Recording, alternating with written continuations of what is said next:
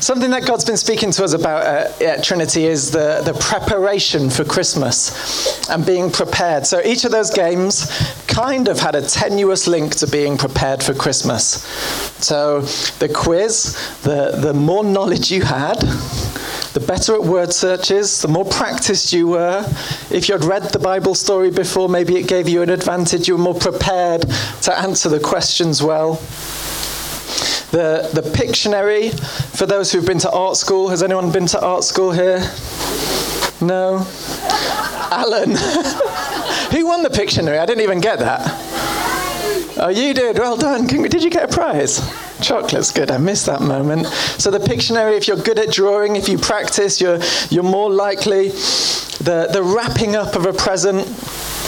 Who knows that all things don't come in square boxes? Yeah. There's a lot of awkward things that need wrapping. I saw lots of awkward things being wrapped. That was a good joke, no? Huh? No? Sorry. Boo, get off.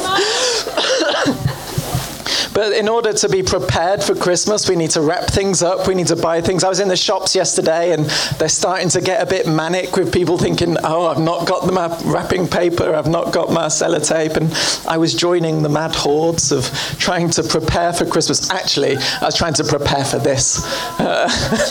So you can see maybe I'm not as prepared as maybe I should be, considering I'm thinking about being prepared for Christmas. But I believe that God wants us to be a prepared people. I believe God wants us to be a people who aren't only prepared in the physical, although I think that is important as well. While I've been praying about what God means by, what do we mean by being prepared for Christmas, the easy thing to jump on is actually the spiritual. As a Christian, we need to be spiritually prepared, and I think that's right. But actually I think God wants us to enjoy the things that we have here as well. The physical, he gave us the physical. He made the physical. He made the world. And he gives us each other. So he gives us each other to have fun with and enjoy with. And he gives us things that we can enjoy. And it's not just this separation between physical. So actually it's really important to be physically prepared for Christmas as well. So I hope you have been preparing for that. But spiritually it also means that we need to be prepared. And how are we doing at that? Have we slowed down a little bit yet? Have we managed to prepare enough in advance so that we can slow down and think, actually, what is Christmas really about? Now, the astute amongst you might have known that the quality acting that wasn't put together this morning in any way, shape or form, it was. They're very good, aren't they? Very talented bunch we are. They were a representation of a modern nativity. So the business people, the professionals, were meant to kind of depict something from Matthew, where the wise men are told, they know, they've looked in the books, so wise men have looked in the books, there's been prophecies, and then this star appears in the sky. So they'd been preparing a long time and thinking, oh, how do I do this? And the wise men then saw a star appear, and all of a sudden, all their preparation that they'd been doing for years came together because they saw the star that God had spoken about. They were the professionals of our age are slightly different, but they were looking for this saviour. They were looking for signs of a saviour to come. So Rishi, is it, Linda? Is that what you said? And the king, the new king, is he going to be the saviour? But actually, they came to a point out, these people are not going to save me. These people are not going to be the salvation that God is talking about. And then they saw the star, which had been spoken about in a newspaper. Often we're looking in the newspaper for the kind of predictions ahead, aren't we? Are we prepared? Are we prepared going forward? Have we read the prophecies? Do we know the prophecies in that way? And then the second group of footballers who didn't really look at all in like the prophecies. They didn't really kind of look around, and they didn't kind of, and I guess we all know people like this. They're just living life. We're just having fun. We're just enjoying it, coming together, playing football.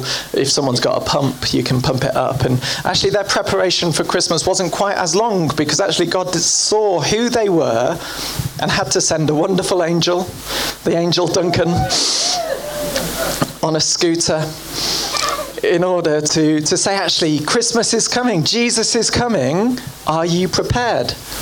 I love the fact that God catches different people's attention in different ways. And different people prepare in different ways. Some people prepare long in advance. Some people prepare just because God breaks in all of a sudden. But they were prepared to listen to the voice of God and to follow the voice of God. So there's preparation there, even though it was over a short period of time. I love the fact that these two groups represent loads of different people, actually. So the wise men were from the east, so it's God reaching out to different nations and drawing them to himself at Jesus the cross, Jesus the baby, Jesus the Saviour. The shepherds were probably just in a nearby field where God, it says they were in a nearby field and God turned up. So God called those that were close by and those that were far away.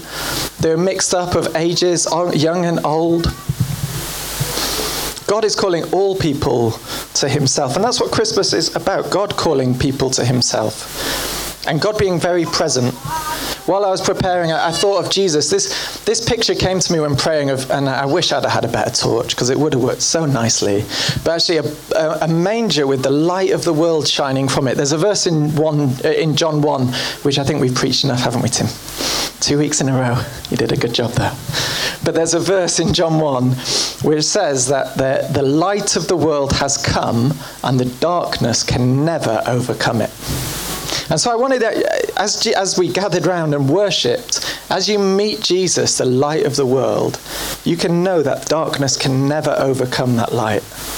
The shining light that came, Jesus, the light of the world. And I think this year, 2022, has been a bit of a chaotic year, has not been the lightest year, has been a bit dark in some situations.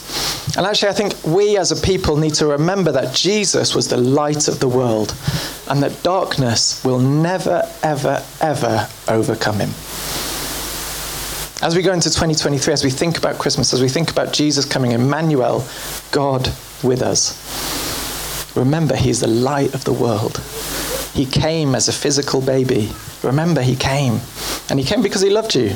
He came to break you free from darkness, to bring light in, to shine light in. As we get ready over this next week, let me invite you to reflect on those thoughts. Are we prepared physically, emotionally, spiritually for Christmas? And are we prepared to meet with Jesus?